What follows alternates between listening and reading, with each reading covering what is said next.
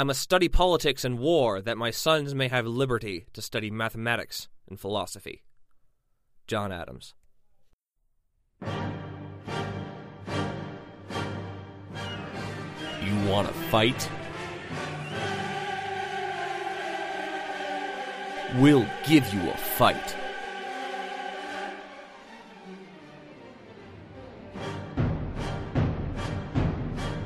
Welcome to Fightcast.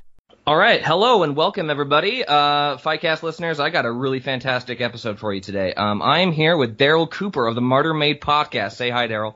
What's up, everybody? Hey, so as Daryl knows, I'm doing this completely unlike any other episode I've done before. Daryl, those who don't know the Martyr Made podcast, I discovered it kind of as an offshoot of listening to Daniele Bolelli's History on Fire podcast, which is required listening if you don't know that already. And you've done a series on the Arab-Israeli conflict called Fear and Loathing in the New Jerusalem. I think it's like about a 5-part series. I think there are 5 normal episodes, and then there's one episode where I kind of take a little detour and discuss, some of the social and political issues in the background of the story. Yeah. Excellent. And so I kind of want to get this out of the way right now. If you haven't listened to that series, listeners, I just want you to hit the stop button on this. Just slam that stop button. Go listen to everything Daryl Cooper has ever done, and then I want you to come back here. It's very important. The context is going to be needed. So take a second, do that right now. This podcast will be waiting for you. Take 26 hours and come on back. No, and 26 hours straight, obviously. Take an interstate drive. It'll make it go by a lot faster. Anyway, thank you very much for agreeing to come on here. This is, I think, something that I knew I wanted to talk to you as soon as I listened to your series. I want to kind of tell the story about what fighting says about us as people, as a species, and it seems like you've kind of gotten that hook way ahead of me and way better, and it definitely bears repeating that it's a lot more polished and professional than my setup goes. But I kind of wanted to ask you, like, what kind of got you into, first of all, podcasting, and then second of all, why Martyr Made is not exactly a non-controversial title. That's not a neutral title to pick for a podcast. But what kind of got you into this whole endeavor? And specifically, was the Arab-Israeli conflict that was kind of your in with this whole subject, or did you have this kind of formulated out in the past? No, actually. So all of my answers to those questions are very, very run-of-the-mill and mundane, actually. So why I started doing a podcast is basically I got tired of waiting 6 months in between Hardcore History episodes. And so I would always be complaining about it to my friends. And so one of my friends just said to me, well, you've been reading so much about the Israeli-Palestinian conflict, and you won't shut up to us about it. Why don't you just make a podcast about that? And so I said, okay, let's go ahead and do it. And the reason that I was reading so much about that is because I was into a really, really attractive Arab girl at the time. And we had gotten into some conversations that turned into debates. And at the time, this is years ago, but, I had the standard American vague idea of what was going on over there, in Israel and Palestine. I had the level of knowledge of somebody that follows the news but hasn't gone through and studied the issue, right? So you have some idea of the characters and what's going on and generally what had happened, kind of, but so I would get into these discussions with her, and she's Palestinian specifically, and so we would start getting into these debates, and she would start bringing things up, and I'm listening to her. I'm like, no, that's not true. That cannot be true. There's no way that that's true, and I have not heard about it. There's just no way. Yeah. And so she gives me a couple books to read, and I start reading these books, and I'm seeing a lot of stuff in there that it just doesn't make it into the standard narrative.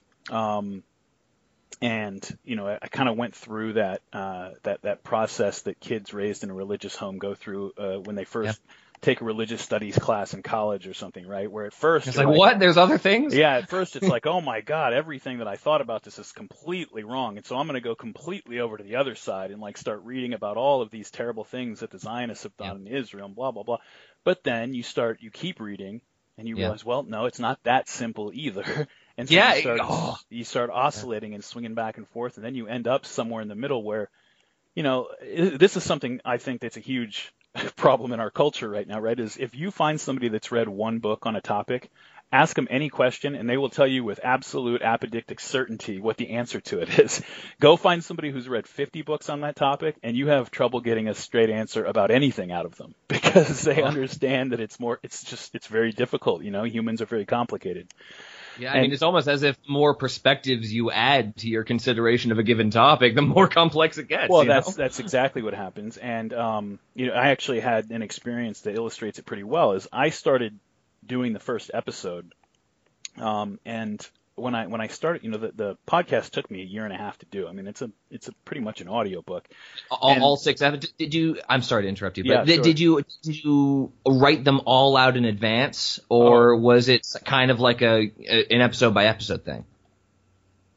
Well, I had an outline put out in advance, but I was still doing research and studying as I was going, obviously over that year and a half, and so outlines just got thrown out again and again and again as I got to the point where new information keeps coming in and everything. Where it doesn't just add things or sort of invalidate points that you were going to make or anything. It just changes the whole way you have to structure the story if you're really going to, you know, provide anybody an understanding of it. And so when I started the first episode, I think I'd read maybe 6 or 8 books, you know, and this is just on the pre-1948 period, right? The Martyr Made, or the Fear and Loathing in the New Jerusalem takes it from the beginning of the Zionist project after the pogroms in the Russian Empire in 1881 up to 1948, the founding of the State of Israel. And you figure, okay, you know, it's a big topic, but it's fairly contained. I mean, there are books out there that are 300 pages that'll take you from 1881 all the way up to the present day, right? So yeah. I'm going to get in here and do it. And when I first started, I'd read maybe 6 or 8 books, and I'd read probably 100 or 200 articles and papers and other things like that. And I start doing the first episode, and by the time I get to a point where the first couple episodes are outlined and I've kind of feel pretty good about them and I'm ready to start the first episode, I go back to record the first episode, and by this point I've read like 15, 20 books and 300 or 400 or 500 articles and papers and, you know, diaries and stuff, and I have to throw the entire first episode out because I realized that I'd read 6 or 8 books on this topic, which is probably more than I've read on any topic that I'm not really, really, really into. And I realized I knew nothing when I read 6 or 8 books and 100 or 200 articles. I knew literally nothing. And it's not just that this kind of point was wrong or that was wrong. It's just that my entire understanding of what was going on in that first episode when I had outlined it was just completely wrong. And if I had put that out and anybody who had any idea what they were talking about listened to it, they would have laughed. And I laughed at it. And it was a really humbling experience because, and I held on to those very early drafts even now. I mean, at the end of it, I read over 80 books, whole entire books. I read parts of another, I don't know, hundreds of books and well over 1,000 papers and articles. And I mean, I've read almost anything that you can get your hands on. And I held on to those really early drafts because it's very humbling. It gives you perspective. Something I had read 6 or 8 books and 100 articles maybe on, and I knew nothing about it. And then I think of all the times throughout my life where I would sit there and pontificate as long as anybody would listen to me because I had read 1 or 2 books on something or something like that. You know, oh my God. It puts things in perspective a little bit. So absolutely, I had a similar experience when I was studying Kenjutsu, you know, the traditional Japanese swordsmanship. Back in Minnesota, after I'd been in it for about like 2 years, I thought like I was hot shit, man. You know, I thought that I was the most knowledgeable person that could ever be talked to on this subject. And I look back at interviews that I gave to like friends who, you know, we do this thing where we clean our swords and we maintain our stuff and we do the nice, beautiful knots on our scabbards and everything like that. And, you know, as kind of like an educational tool after our demonstrations that we do it, like we literally do them at anime conventions and other kind of festivals and that kind of thing. Sure. And I looked at an interview I did once of me after an anime convention where I was answering a bunch of questions on the subject, and then, you know, this is me, of course, now in it for a few more years, and I'm starting to learn like, oh damn, I really should have checked with somebody before I did that, before I committed such, you know, shallow, one-dimensional answers to something to forever internet memory. Yeah, But I'm probably going to look back on. I think it's a good experience to have that, at least once though, because it puts things in perspective for you going forward.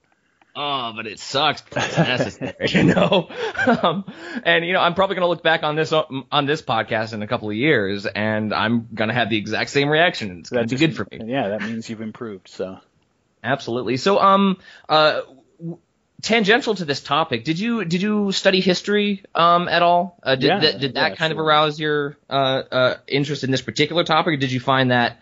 How deeply did you go into history studies when?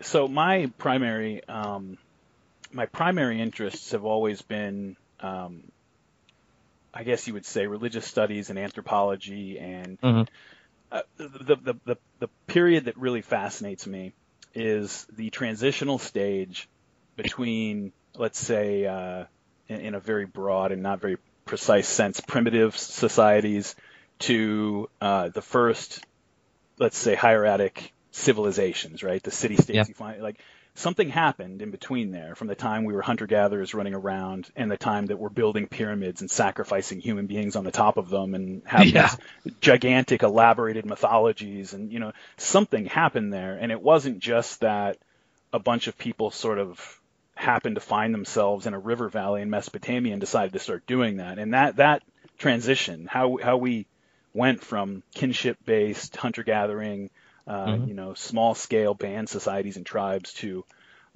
non-kinship-based civilizations. That, anything I can get my hands on that helps me understand that better, whether it's psychology or anthropology, religious studies, those things. So obviously that entails a lot of historical study as well, but it's not exactly what specifically drove me to the Israeli-Palestinian project. That was just a girl. Oh, let's not sell her short. It was not just a girl. But that is such the question alone of when early humans developed the trust in other humans that they had, again, like you said, no kinship with. How do they cross that bridge into trusting other humans, coming together in groups, putting themselves in a very vulnerable position, and building a civilization like that? That is, I completely agree. That is, that question in and of itself is so you're keying on the right aspect of it too, because it's the vulnerability of it. Because what happens when, take, for example, if you're in a tribal society, a nomadic tribal society living in tents in the Middle East or out, on the Mongolian plains or something. Yeah. One of the things that you don't tend to see is you don't see tribes that become dominant, overarching, totalitarian empires. You might get tribute empires like the Mongols, where, they kind of say, you guys are going to send us taxes and tribute and stuff, but you can keep your ruler and blah, blah, blah. We're not going to install Mongolian governors everywhere and stuff. We're going to subcontract it. Right, yeah, exactly. It's a tribute empire. And the reason that happens, especially, and they only usually do that to the settled societies, right? They're predatory upon the settled societies. But other tribes, if things get too threatening, or if we lose like a big blood feud battle in a big way, that now our existence is threatened, we can always just move away a little bit. You can expand, and if we can't handle you and defend ourselves, we can just sort of back off and move away. There's this fluidity to it that lowers the step's big enough for everybody. Right, lowers the stakes. Where once you start talking about having a state and a sedentary society on a piece of land that's particularly valuable, right, like the Euphrates River Valley, the Indus River Valley, the Nile River Valley, now you've got people who are going to stay in this place. Take the Nile, for example. You got desert to the east and west. You've got hostile peoples everywhere. You've got this little strip of, very, very nice land that people want to live on, so they're less likely to leave. They're contained. But now, whoever controls that governmental structure, they rule everything. Yeah. And so the stakes are raised tremendously. And, the vulnerability of that. So if you're not the ones who are ruling it, for your people, your clan or your tribe to, sort of agree to be a part of this structure, and usually it's not an agreement. Usually it's enforced, right? We agree that I've beaten you. But the interesting thing is that something happens over time. Is what you see is usually it's enforced at first through conquest and subjugation, but then over time, if certain things go right, the people start to they start to identify with their neighbors, even though they weren't necessarily part of their clan or something. And very often, this is something that, most often, in fact, this is something that, the governmental authorities do absolutely consciously. We found this even, when the British went down to, for example, like around Lake Victoria, the biggest kingdom they found down there was Buganda. It's in like modern day Uganda, and they were sort of in this transition stage, right? They were definitely a kingdom. You couldn't just say that they were like a tribal chiefdom. They had a capital, they had a bureaucracy, they had regional governors and all this, but this was a very recent thing for the most part, because the different parts of the kingdom were all still controlled by the clans that controlled them when they became a kingdom, right? And so what they would do is they would take like the eldest sons of all of the noble families, and they would bestow on them the honor of taking them to the capital city to be raised in the court of the king, instead of being raised out in their provinces where they would be loyal to their own people, they'd be loyal to the state. So these are very conscious things that they would be doing to break down those local loyalties and to create a single people. Yeah. And it's not something that's easy to do. And if you look at our modern, highly developed, societies today, you realize that it's something that can break down when the overarching identity structure becomes less compelling to people for any variety of reasons than their local identity structures, right? Where if you're an African American in the United States and you look around and you think that, this society, this America that I'm supposed to be identifying with, and this is just an example, that I don't really feel like at home here. I don't feel like this is working for me or whatever it is. And so, I think I do maybe kind of identify with my fellow Black Americans more than I do with the United States of America.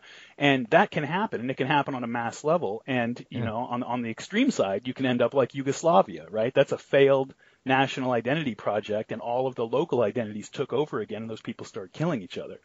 Yeah. And so, Arnold Toynbee has this saying, his British historian Arnold Toynbee has this saying that time is always on the side of the barbarian.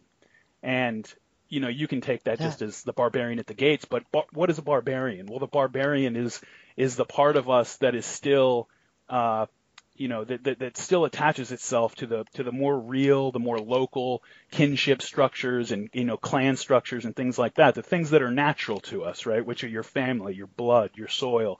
And that's always sleeping in there. And to the extent that the larger sort of symbolic identity projects that we managed to cobble together to allow non-kin to identify with one another as brothers, at least relative to those people over there.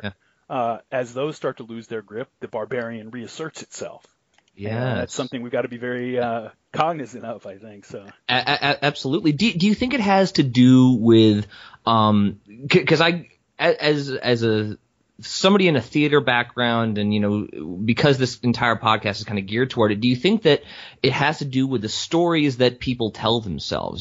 It's not ideally, in these United States, ideally we want to tell the story that we are all a part of this same extended family of Americans.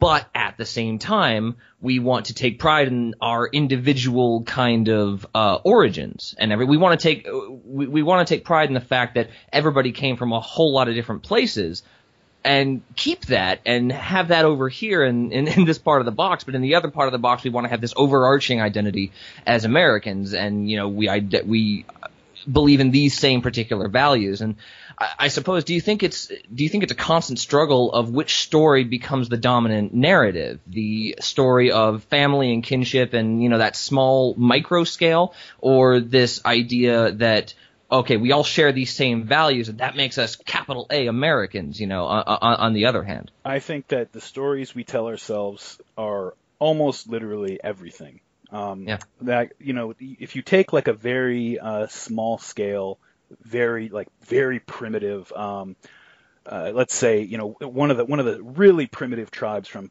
Papua New Guinea or from the Australian outback when we contacted them, that are they're still in the Stone Age. They live in not even tribes. They live in, loose extended family band societies, and they're scavengers and hunters of small game, very, very primitive people. And one of the things that you notice right off the bat with them is that you almost can't really call them religious in any kind of a traditional sense. Like they have sort of ideas that we would think of as spiritual religious ideas in terms or of shamanistic kind of something. Yeah, like they'll have ideas where, how did this river get here? Well, the great the great crow carved his beak into the landscape and then took a leak in there, and then that's where the river came from. That sounds like a religious idea to us, but that's just a story that they told themselves about how the river got there. What you don't find is any type of common mythological structure that where everybody is sharing in the same story in a lot of ways. They have things that relate to their practical environment, how certain practices happen to have evolved, like why do we make baskets the way we do. When they say that the great ancestor first made the first basket in the following manner, that's a means of storing cultural information for them about how to make baskets, right? Because there are only 40 of them wandering around in the desert, and they can forget that. Like, it's very possible to forget. And so this may seem like a non sequitur, but I watched a couple of nights ago. I watched Moana on Netflix, and it perfectly illustrates that exact thing. People tell themselves it goes step by step into like, okay, we're going to tell this story. Maui dragged the islands out of the ocean, and he gave us thunder and lightning, and all these other things, and then he's living in exile and he's somewhere, but he may come back one day. Sure.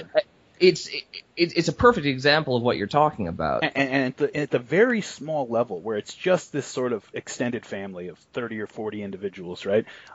They don't really have to put together a common mythological structure because they are already a social unit. They're a natural social unit. They're in the same form of social unit that they would have been in before they woke up into human consciousness. They're a very similar social unit to what you would find among gorillas or other great apes or something. It's just the extended family, and that holds together on its own.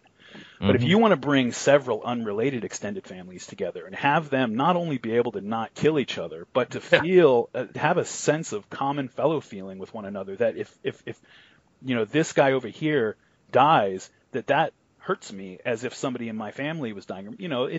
There are concentric rings of concern. It's not going to be the same as my father dying or my brother dying, but I care in a way that shows that I identify with this person, and that we are reaching toward common goals for our common people. Now you've got to have a story that goes along with that, because it's the only way, as far as I can tell, to over time construct an identity structure that includes everybody and supersedes and transcends the more local ones. It's something that is, like you said, the vulnerability aspect of it is tremendous, because, who gets to tell that story? Who gets to make the decisions about how it goes together? And so when you look in things like, this is why it drives me crazy when I talk to people who are really hardcore on the atheist end, who, like, if people don't believe in God, that's totally fine. But what blows my mind is how people can find something like the Bible completely irrelevant and uninteresting. Agreed completely. I mean, as somebody on the atheist end of things, I think that it's very important that I don't want the Bible to go away. I want people to study, because it's a wonderful window into the time, and as a historical document, it is bar none, it's a eye through the keyhole into people's values, and and like I keep saying, the narratives that people tell themselves, we want to keep these narratives. We don't want to let them go away. Well, of course. Oh yeah, sorry. Go ahead. No, you go ahead. No, it's just that I think that, I don't know, like I said, I got to give a little bit of defense to people on the hardcore atheist end of things, but well, again, I want to be clear. I'm not talking about belief in any of it. What I'm talking about is you've got a document here that's thousands of years old. It's one of the best anthropological documents on how a people understood itself to have been created out of just sort of disparate tribes, right? So you have the Hebrew, the Jewish people, who, maybe they came out of Egypt, maybe they didn't, who knows, but the point is that they were not a people yet. That's their starting point. And so then you have this story of how these 12 tribes all came together into a kingdom ruled by this guy named David, right? Well, there's everything you can think of is in that story. Like right at the beginning, like they're just 12 tribes who are kind of separate from each other. They don't necessarily all trust each other. And then at first they installed judges, which are just basically like the elders of each tribe who are going to kind of come together and make decisions for the overall collective. But then they find themselves surrounded by enemies, and those enemies have kings and stuff, so they can actually raise armies and do these things. And so the people say, well, we want a king. And then you have Samuel coming along and giving this big speech about how, like, are you guys sure you want a king? Because there are some downsides to this. You know, this guy's going to put you to work. He's going to take your sons and send them to war. And literally, he's going to take your asses and put them to work. That was one of my favorite parts of that episode. And so you've got, like, an actual, and you know, it's mythological, but that's fine. But, like, you have a cultural document here that is, you know, that people's memory of going through the process that I'm talking about, of, you know, going from essentially nomadic raiding bandits, you know, just sort of rolling around as nomads, into being a kingdom. And how did they do that? And what were the hitches that they found? There's a lot of information in there, you know? Absolutely. And, you know, we can speak to whether it actually happened or not all day long. And trust me, I love to listen to those podcasts too. But like you said, this document has value in and of itself just because we see the strength of that narrative played out over time. This narrative that brought these 12 tribes together, that gives these people a story, a narrative, an identity, that has stood the test of time. And you cannot say that for all the same, you know, cultural narrative. Exactly right. I mean, like, if you really say to yourself today, like, why, after all these thousands of years, why are there still Jews? Especially when 2,000 years ago they got run out of their homeland and they were diaspora nomads for 2,000 years, and yet Benjamin Disraeli even used that as a proof of God's existence. He's like, oh, of course there's a God. Look at the Jews; they're still here. Right. So what I would say is that it's a proof of the power of myth and narrative and story. Right. Yes. They survived because they did not forget their story. I mean, you look at modern Jews, like Ashkenazi Jews, which are the Eastern European Jews that were the primary drivers of Zionism, for example. They came from the Russian Empire, Poland, that whole area. They're, you know, if you do genetic tests on them, and most of them are between like 50, 55, 60% Middle Eastern blood, right? So there's tons of European blood. That's why they look very different from, you know, Middle Eastern Jews, for example. They're like 50 to 60% Middle Eastern, traditional Middle Eastern DNA, and yet they're fully Jewish. Why? Because they didn't forget their story.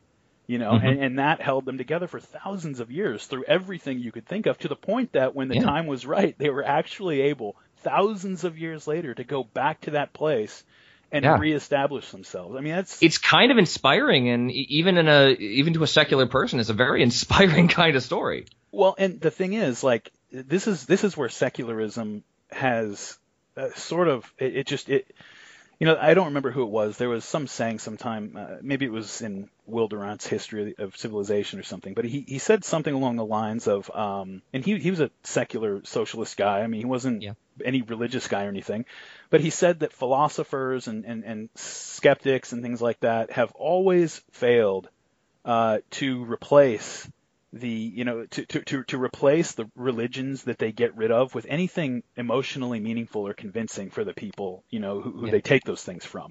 And I think that we put away religious narratives, and we think that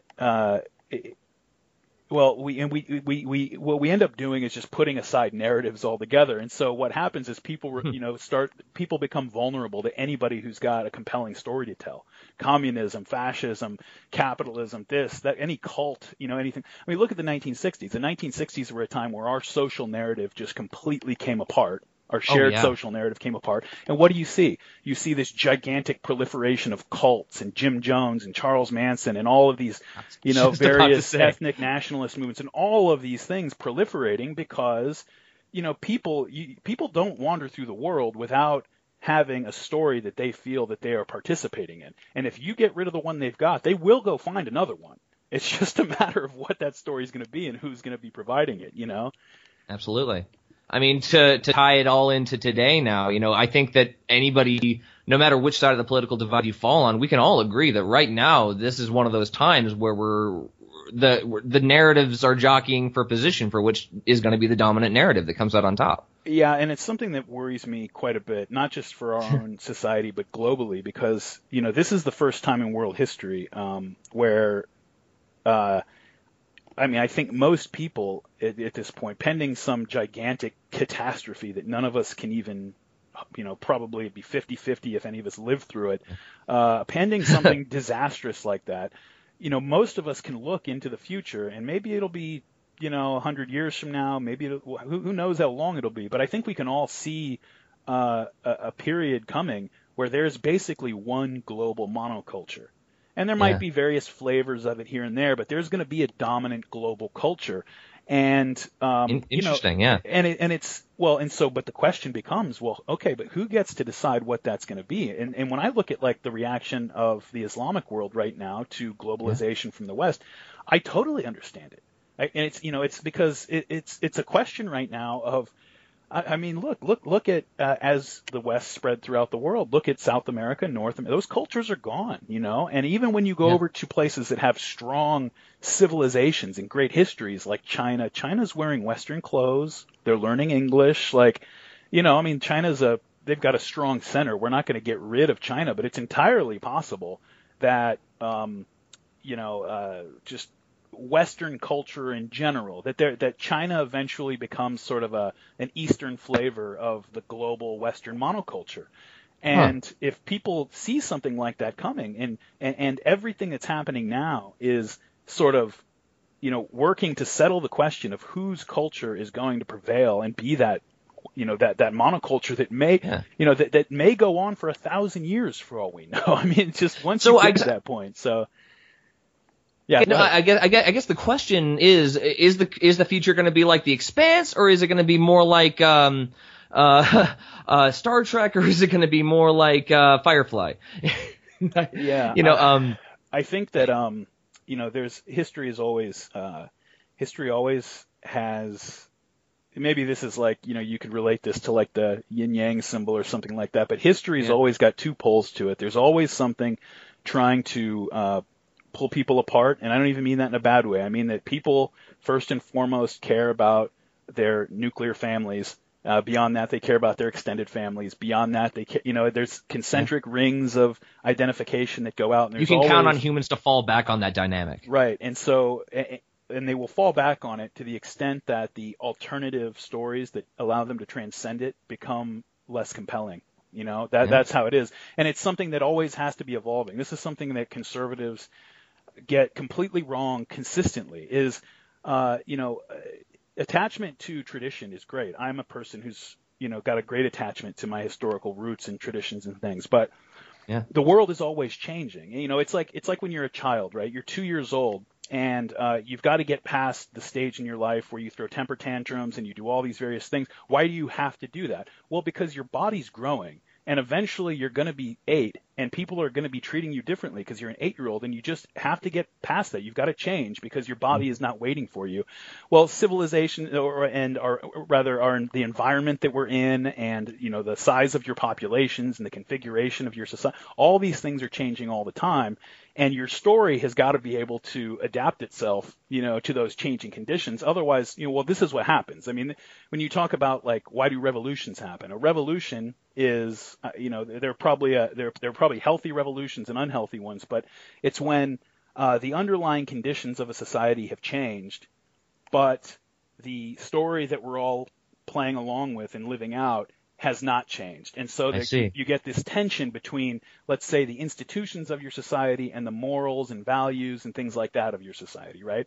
And, exactly. And a healthy revolution is one where, the morals and values of your society have gotten out ahead of the institutions, and so the institutions are radically updated to match up with the morals and the mores of your people. The bad version is probably like the Bolshevik or French Revolution version, where maybe a certain group of people, the mores and values are out ahead. And if you look at like the French Revolution, they're pretty moderate Democrats in a lot of ways. They were ahead of their time. I mean, they were seeing into the future where things were going, but unfortunately, they weren't just trying to update the institutions; they were trying to update the people. They said that people that's what fascinates me about revolutions is how do people fall off the reasonable train, It's it's very hard, I think, to differentiate between like what we call like the bad kind of revolutionary fervor and religious fanaticism. I mean, I think they probably play on all the same circuits in the brain. They probably activate all the same things. I think they're very, very. I mean, there's a reason Nietzsche saw the 20th century coming. He talks about the death of God, and you see hipsters wear it on T-shirts and stuff like it was a great celebration by the nihilist Nietzsche, but it wasn't. I mean, Yeah, he was bemoaning this. Yeah, well, I mean, look, it's it's a little more complicated than that. I mean, he did think that there was certain things that needed to be overcome, but at the same time, he said, look, you think this is going to go well in the short term, you're just lying to yourself. That's just not how it works. People don't lose their overarching social narrative that gives them all a place in the cosmos and justifies their suffering. You don't just take that away and they're just going to be like, oh, cool, I guess I'll go to the amusement park now. That's just not how it works. Exactly. I remember a bit of an anecdote from my philosophy class I had at Cornish where apparently one of the things that really disturbed Nietzsche, he's going about saying, God is dead, and one of the things that disturbs him is people's apparent apathy to it. As if he's not stumbled upon anything new. They're like, oh, finally, you've caught up with the rest of us. Yeah, and it's funny because in that scene in The Gay Science where the madman takes his lantern and goes out saying, God is dead and it is we who have murdered him. He's died under our knives. It's interesting because he goes out into the marketplace to say that. Yeah. And it is the marketplace in a lot of ways that breaks these things down. I mean, when I think, and I'm, look, I'm a capitalist. I've seen non-capitalist societies and how all that stuff turns out. But there is a corrosive element to it where, like the reason our modern Western culture, capitalist, democracy and everything is so overwhelmingly powerful culturally is because, it has a way of taking whatever it is that you would typically use to sort of defend your own culture and prop it up and justify it, and we'll take that and put it into a pretty package and sell it to you.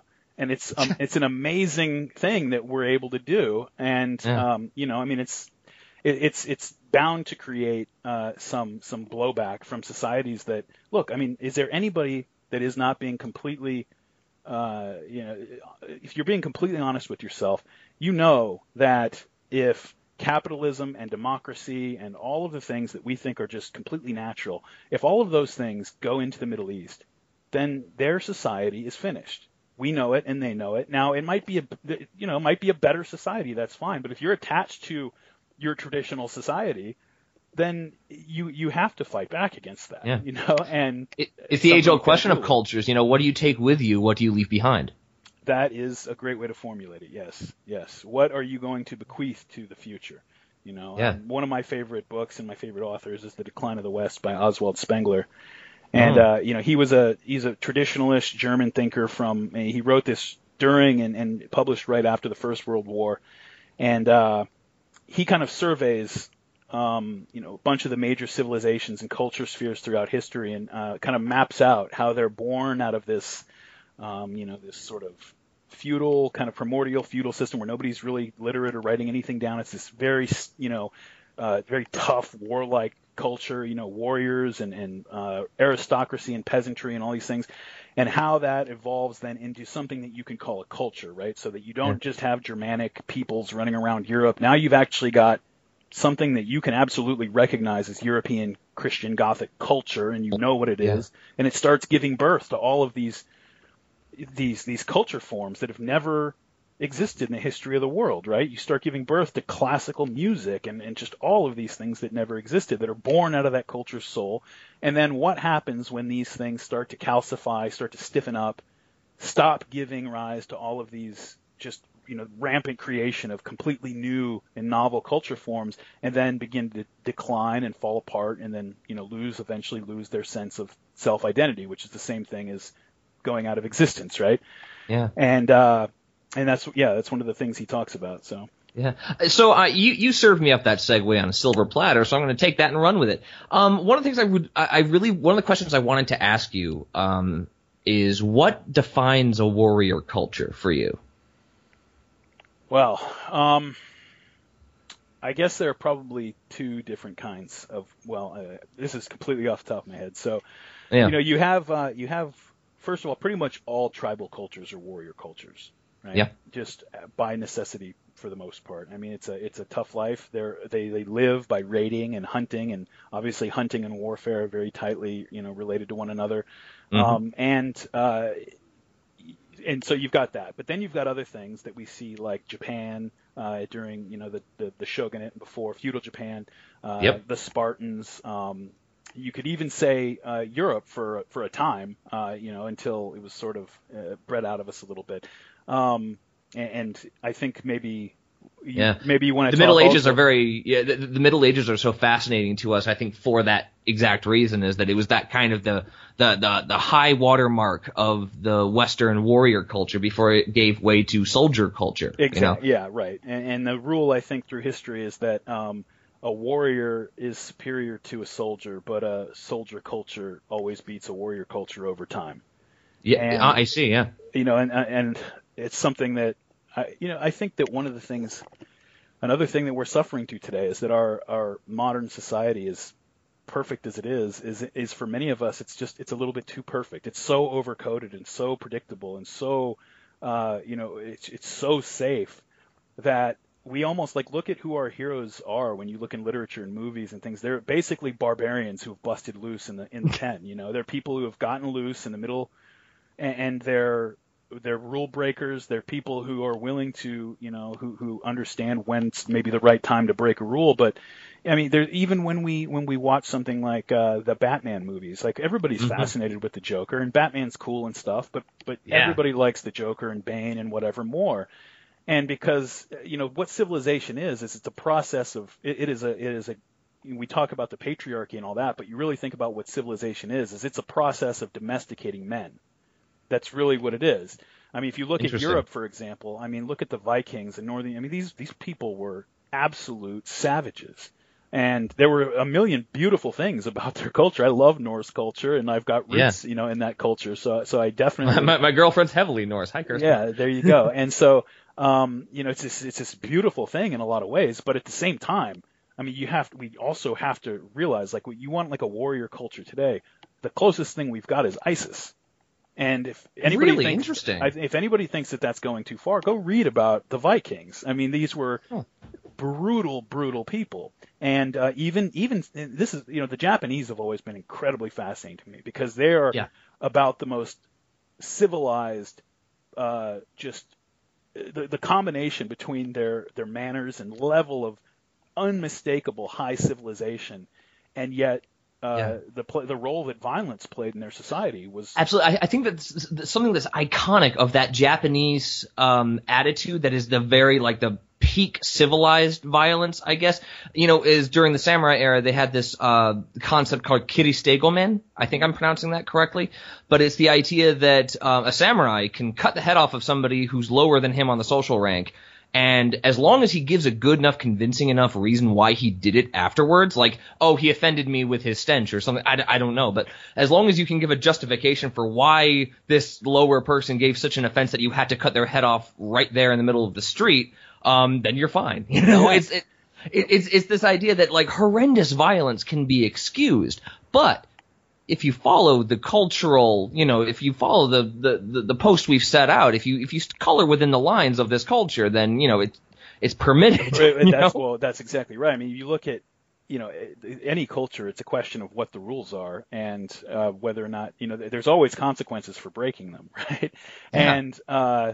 And we had, if you go back in earlier cultures that didn't have the means of social control that we have today through propaganda, say, or through the way we have kind of generalized full employment and debt obligation, just all the different things that kind of the way we socialize one another.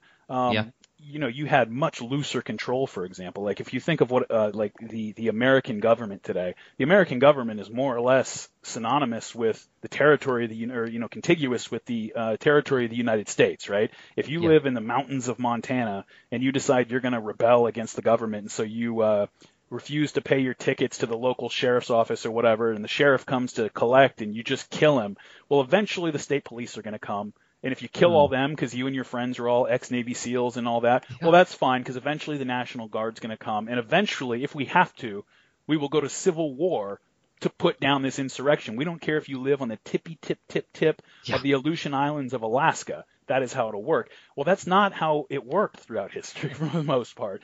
You have maybe a city that is the capital city where government power, state power kind of emanates outward from there, and it fades off as you move away, right? And if you look in really old traditional.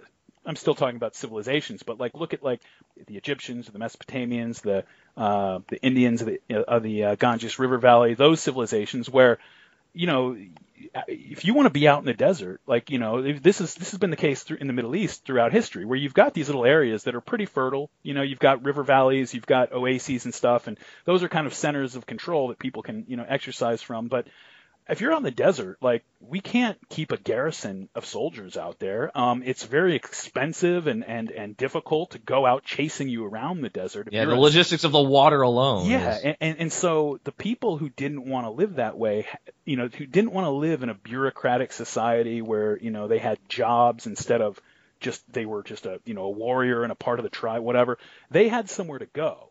One of the things that we're running into now in the world today is that you no longer have anywhere to go. If you don't want to live this way where you're going to a 9 to 5, and like this is one of the things that absolutely blew me away. You want to talk about a conflict between a warrior culture and a non-warrior culture.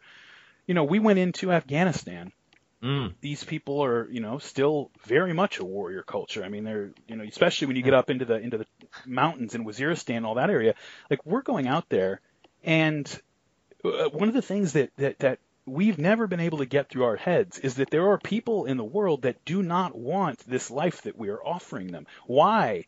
Like for a lot of us, I think there's an easy answer to this question, but I think maybe for somebody like you who makes a podcast about this kind of stuff and is a little bit more in touch with that warrior mentality, and for somebody like me, like I can completely understand why a guy who's 22 years old who lives with his people and his tribal alliance in Waziristan and has this, I mean, he's got a traditional life, and he's a warrior, he's a farmer, he's responsible to his people, why he would not want to move to Kabul and work in a call center for $6 an hour. Well, no, of course. Yeah. How hard is that to understand? But we don't understand it today, you know? Yeah. I don't know. I mean, you can say what you will about the movie Avatar, but like, I think one of the lines that encapsulated it perfectly is like, well, what do we have that these people want? Like jeans, light beer, you know? Like what are we actually offering these people? And it's very interesting you bring up the example of Afghanistan, because Afghanistan seems to me a country that does not want to be a country. Exactly I mean, right, you have this, okay, we're going to draw a line on the map, and this is Afghanistan now, and you're all Afghans. And they're like, what the fuck are you talking about? Yeah, what is an Afghan? Exactly. I mean, yeah, well, and you mentioned Avatar. We've always had a fascination with those kind of stories, right? Dances with Wolves and Last Samurai. Last Samurai, all the old stories of colonials that would go out and live with the tribes and things like that. And what we're able to do is when those ones, when they're already gone, right? So we've already won that battle. We always idealize those people, and we sort of reflect on our own behavior in their conquest, right? But there's a different type of story it's the same story, it's the same idea, but it takes place in the modern day, and it's these ones where, what's an example? Think of something like Point Break, right? Point Break, you've got this. Have you seen Point Break? A long time ago, I think. Yeah. So anyway, it's this group of bank robbing surfers, right, led by Patrick Swayze, who, every year they come down to Los Angeles to rob some banks in the summer, and then they go off around the world and surf, and that's their lifestyle. Well, that's a nomadic raiding lifestyle. That's what that is. And then Keanu Reeves, who's this new recruit with the FBI, so he's the representative of the system, the state, and all that. He's supposed to go out, and he learns to surf, and he goes out and basically runs with these guys and becomes a part of their group as he's undercover to like try and catch them, right? And in those stories, they're always also portrayed sympathetically in a way, where the guy who's part of the civilization, he starts to see why people would want to, but they always have to lose in those stories. The bad guys have to lose in those stories. It's like, but in the ones where it's earlier, because civilization has to triumph. Right. Yeah. And in the ones that take place kind of, in the past or something like that, somebody we've already conquered, we can kind of idealize it a little more. And in the ones, basically any story that you can think of where there's a cop who has to go undercover with Group X, and he kind of starts to see, why people would be this way, but they have to lose though, because there's that sleeping fear that,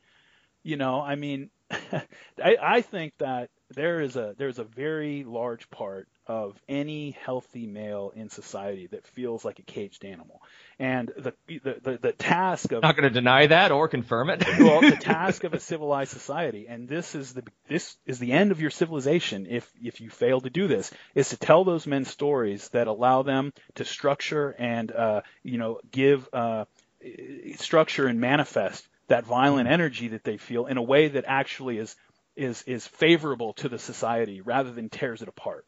Interesting. Keeping with Keanu Reeves here, just because. Have you seen the John Wick movies? I saw the first one. I haven't seen the second one. Okay.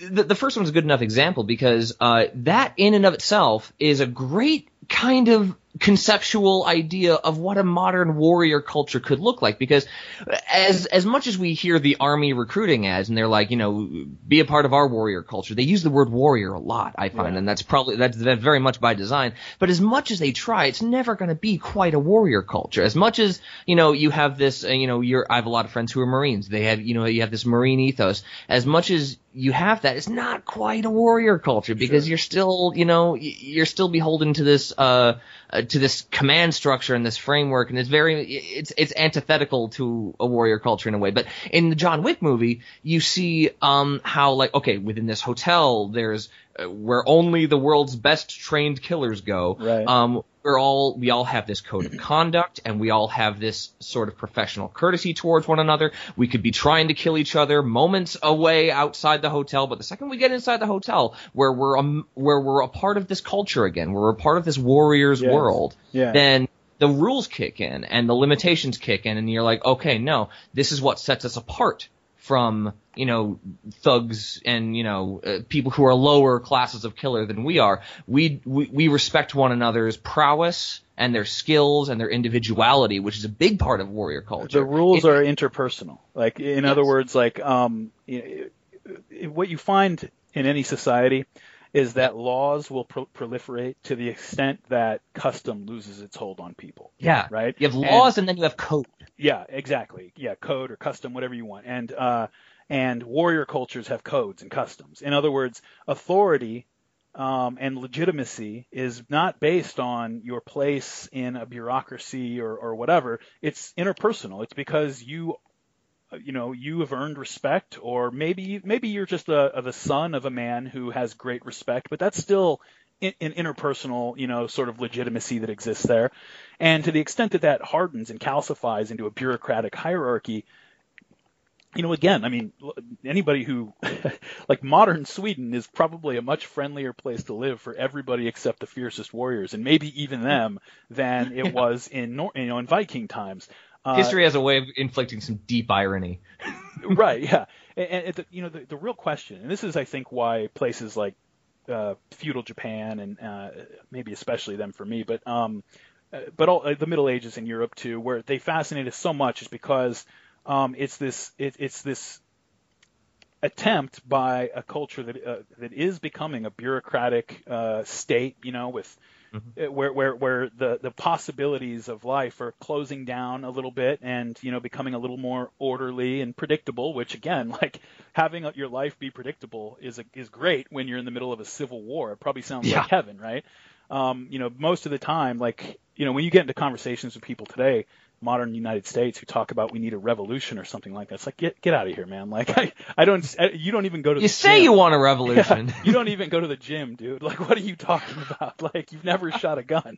That type of social breakdown is something that you better have something to fall back on. And that's something, by the way, you want to talk about how you get real dark chaos, right? Is when our first civil war was not a civil war. We broke into two states and then we had a normal war with armies that met each other and all that. A civil war is like what you had in Sarajevo, what you had in Beirut, where you might have to shoot your neighbor. Yeah. And there's no front line. It's everywhere. And so going to the store to get food becomes extremely problematic because you don't know who's going to meet you on the way there. You don't know who's selling it to you. That is absolute nightmare. That is as big of a nightmare as the Arabs actually have an old saying that says 1,000 years of tyranny is preferable to a day of anarchy.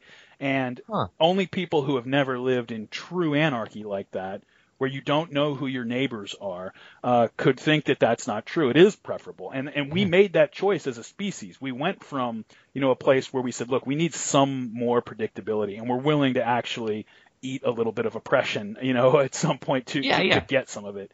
Yeah, as much as we go on about freedom as Americans, we know that we're by a degree not free. And that's completely fine. That's, like you said, that's a sacrifice that you make when you join this larger culture. I submit my freedom to burn my neighbor's house down when we have a dispute. Yes. So that everybody can actually live together and all that kind of thing. Right. And nobody burns my house down. And we all agree to burn down the house of anybody that breaks that rule, right? And so that's the basis of law. And, it's something that I think that the task of our society right now is coming up with a way to, right now, all we're doing, instead of coming up with a story that actually allows men, and I say men, it's primarily men. It just is. Yeah. Like, there are women out there who have this bug as well, but it's primarily a male, problem in a way. I would say in civilization, it is a problem. But we've got to come up with stories that allow people to go out and express this energy in some way. And right now, instead of doing that, we're just giving all of our kids Adderall or Ritalin, and we're doing everything but that. We're just purely trying to domesticate and tamp down and push down that energy. And then what do you expect? Of course you're going to have riots on the streets. Of course you're going to have all these militant movements popping up everywhere. Like saying that's not going to work. It's just too much explosive energy there. Absolutely, and this is I recently recorded an episode that is going to be probably the next one out. I met with a group of friends and we discussed Nazi punching. Arguments for, arguments against, but more importantly, whether somebody was for or against. My purpose for that was to find out where somebody's coming from who says, yes, if I see a Nazi on the street, I'm going to knock their fucking teeth out. Sure. I think that it is, it's interesting that a lot of the same people who are, pro on that particular issue are also a lot of the people who I might have in past years classified as almost pacifists, and it's interesting to see, people who otherwise I would not ever describe as aggressive, become aggressive for this one thing. But it's also kind of like you said, when you lack the toolkit, when you lack the way to, when you lack the acceptance of that aggression and the need to, put a tap on it, you enter this, okay, I'm willing to defend this particular ideal with violence, but I also lack the tools to do so. And also, there's another aspect to that, and this is I always come at these things from I always look at it from a broader view, right? I try to anyway, because I've just read enough history and everything that I try to look at things that are happening and ask myself how a historian is going to view this 500 years from now in the grand scheme all of the things. time. Yeah. And, the thing that people who are talking about punching Nazis just aren't understanding is, well, it's what we were just talking about, which is you want to punch a Nazi. Okay, that's fine. That is the equivalent of you have a problem with your neighbor and you're going to go burn his house down, right? And so the question is, do you want to get back into that society because, now the Nazis punch back and now you punch back more. Now we're just the whole edifice of a law that we've had. Are you prepared to sacrifice that to go back to vendettas and feuds and revenge and things like that? Because that's where that leads. And I can completely see that. I think that I would my only quibble with that would be is that it's not necessarily just, we're going to, gang up on our neighbors who, are different. It's more, I think that the thing that's unique with the Nazi example is the factor of genocide that plays into that. It's like when somebody, I can understand why somebody says, okay, that person genuinely believes in a genocidal ideology. I'm going to treat that person as hostile until, sufficient evidence proves otherwise. Yeah, but again, the thing is, we have all elected, or I guess been born into, but, every day we get up and follow the rules. We're making that choice to defer those decisions to the general to the people, right? So in other words, we have state institutions, we have police, we have all of these things to handle questions like that. And the minute we decide and maybe it's a great excuse. It always starts off with a great excuse. The minute we decide that we've got to take things into our own hands, that's a huge can of worms, because it's something that it's a regression. And the part of the problem is that when you get when the state is no longer responsive, and you feel like somebody's got to do something about this because the state is not doing its job or something. Or in our situation where you end up in a place where you've got people who are just living out different stories now, and they're not really one people in any meaningful sense of the word. Well, now, you've got one government ruling over various factions that really don't think of themselves as part of the same group anymore at all. We're becoming more Afghanistan-like in that way. People think that's ridiculous and that's silly, but I mean, people who think that just haven't studied history. I mentioned, I think I told a story in Martyr Made, I can't remember, but the girl I mentioned earlier, the Palestinian girl, I was out to lunch with her I was out to breakfast with her one time at a nice restaurant here in Los Angeles, and it's one of those just sort of like pleasant little outdoor patio restaurants, and it's a nice Sunday morning, and people are coming back from church or whatever, and we're having breakfast, and all of a sudden I see her just sort of looking around, and it almost looks like she's in a daze or something, but she wasn't. She was just looking around, and I said, "What's up? What's on your mind?" And she said, "Just this place. Like, look at this place." And so I look around, and she says, "This could never happen in my country." And I look around, and you see black, white, Latino, Asian, straight, gay, blah blah, everything you can think of in that place. And she's right. That would never happen in her country, and not because of Islam. It would not happen because you wouldn't see these people who don't identify with one another all living together peacefully, eating, nicely and laughing together in this restaurant. It just would not happen, because that can only happen when those people think of them. You trust your family, right? And so you want to trust other people. You have to identify with them on some level, or you have to just fully understand their interests and fears and all that kind of stuff. But I mean, and so being able to extend your sense of kinship out to people that you're not technically related to, I mean, that is the greatest human achievement ever. I mean, if we weren't able to do that, then we're still running around in furs out in the forest. We're not going to the moon. And it's elusive. We can lose it too. Just once we have it, doesn't mean that we're going to have it all the time. Every civilization before ours has lost it. and so I guess what I'm inferring from this is that what's really necessary is the right kind of narrative. The right kind of narrative for all of us to tell each other. And maybe that is the solution, what you mentioned earlier, this idea that that we are trending towards an inevitable. I think that we need to get on the space travel part of this way sooner, personally. But this idea that we are one Terran society or something, just to pick a word, we are all, planet Earth. We're human beings. Like, we need a narrative that is more powerful than any other narrative we've ever told ourselves, and therein lies the rub. And the really unfortunate thing is that pretty much everybody that we would normally hope to trust with that task, right? All of the people in our universities who are basically people that we allow to not really have to do any work at all. We put them in this place, we pay them well. All they have to do is research and teach their ideas to other people. And, I mean, they're absolutely doing everything they can to tear us apart, to divide us up into various groups instead of to unite us. You look at the media. The media just plays up every internecine conflict they possibly can. Politicians do the same thing. Everybody that we would normally be hoping would actually be trying to forge something, that would bond us together is working actively to pull us apart. Yeah, you'd think that we're like a week away from Mad Max Fury Road at any given moment. But the problem is in a mass society with ubiquitous media and everything like that, that can become a sort of a self-fulfilling prophecy. That's where it really becomes an issue. This leads me into the other question that I wanted to ask you is that a lot of great movies, great stories that we've told are post-apocalyptic narratives.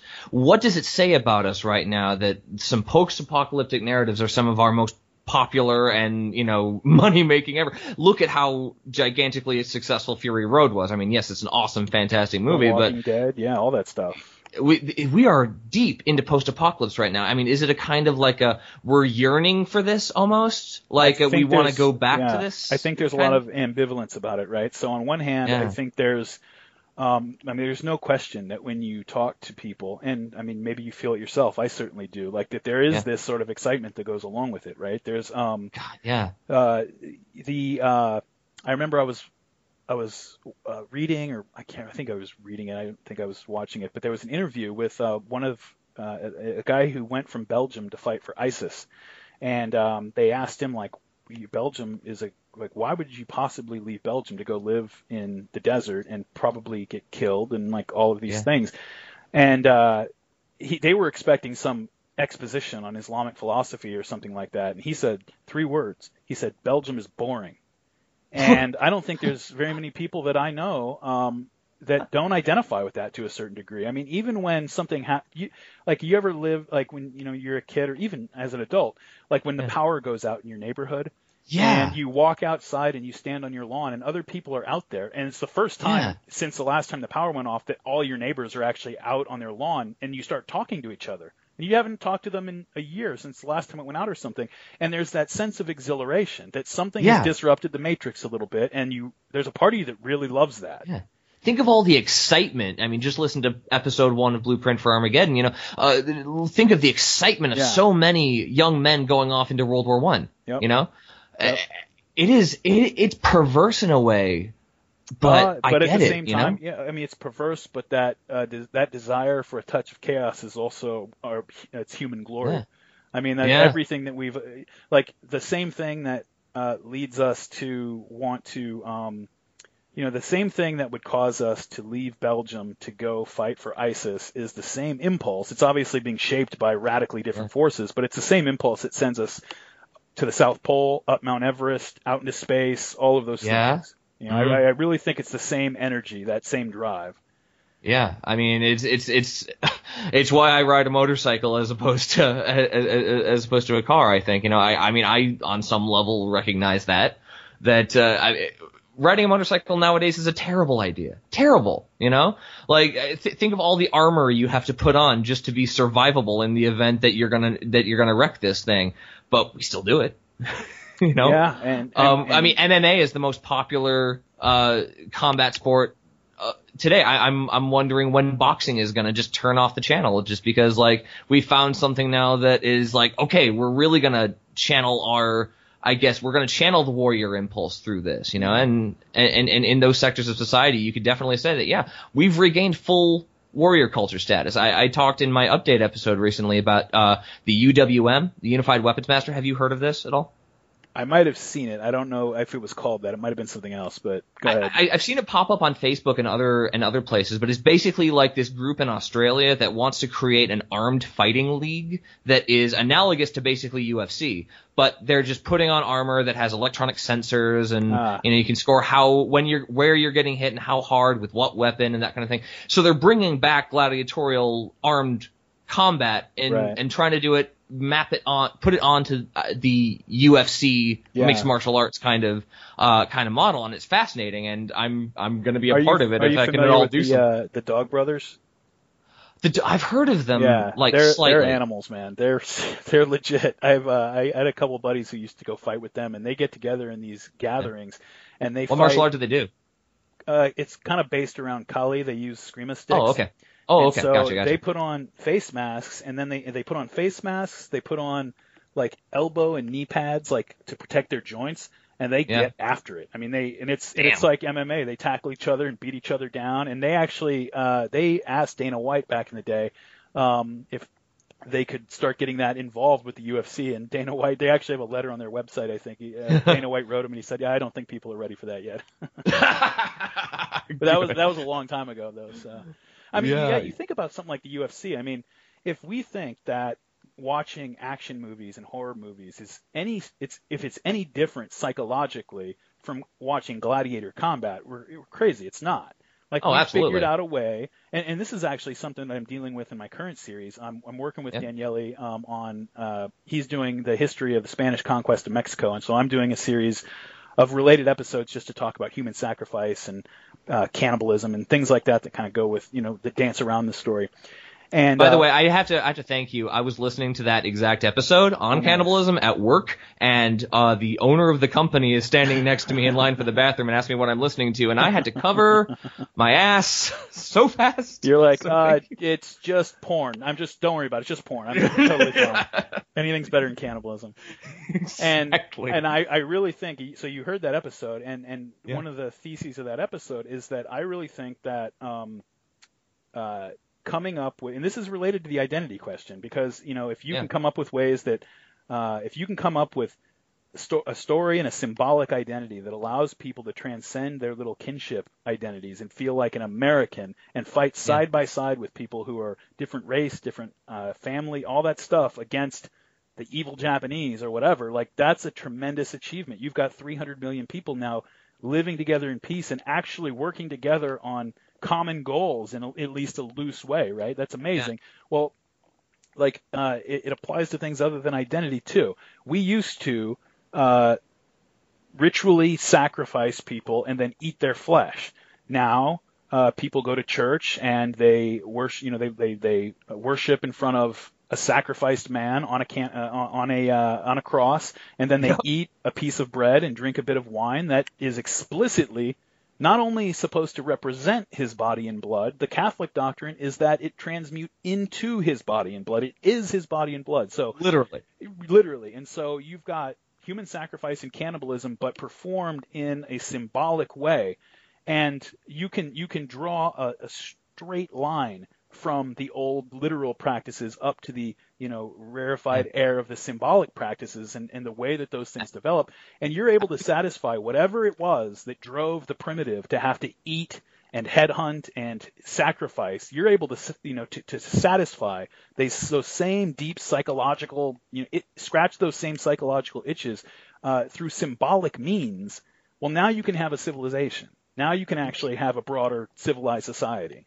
Exactly. That's the thing that blew my mind so much about that episode is this concept. I think you call it sublimation. Right. Is, the replacement of these more, awful practices with something less awful, but really scratches the same itch. It's kind of like spiritual or mythological methadone in that way. Yeah. The sublimation's a Freudian term, and he borrowed it from chemistry. It means the passage of the transition of a solid into a gas without passing through the liquid phase. And so it's that becoming dry ice. Yeah, like exactly. So becoming it is this solid, real thing. It's this chunk of dry ice, right? You can think of that as like actually sacrificing and eating somebody, right? Well, and then it goes into gas, and it's sort of this etherealized version where now it's not this hard literal thing. It's this thing that kind of exists in the realm of ideas, kind of like how your blood family, that's a real thing. Like, all social mammals run around with their blood kin, and they act with loyalty toward them. They even act sometimes with compassion. They mourn when they die sometimes. And that's sort of got a certain reality to it. But, the Christianity or the United States of America or these things, those are just symbols. Those are just symbols.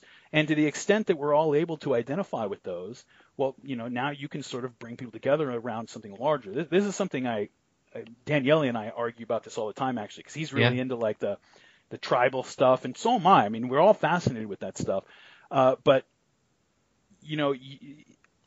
if you want to, like, it's a choice between one or the other. You're either going to have a breakdown along local lines, or you're going to have a broader identity that people can participate in. Figuring out a way that, you can sort of tie those two things together and maintain them. I mean, that's the great dream of aristocratic society, you might say, right? The problem with those societies, obviously, is that only a few people get to really play. And, trying to figure out a way today that, allows people sort of allows people to play their own games in the context of a broader set of rules and social identities is really, I mean, that's the big task, right? Like having a broader overarching social identity that doesn't become oppressive and totalitarian and over-determined. That's the task, and it's very difficult. It's a very difficult line to ride.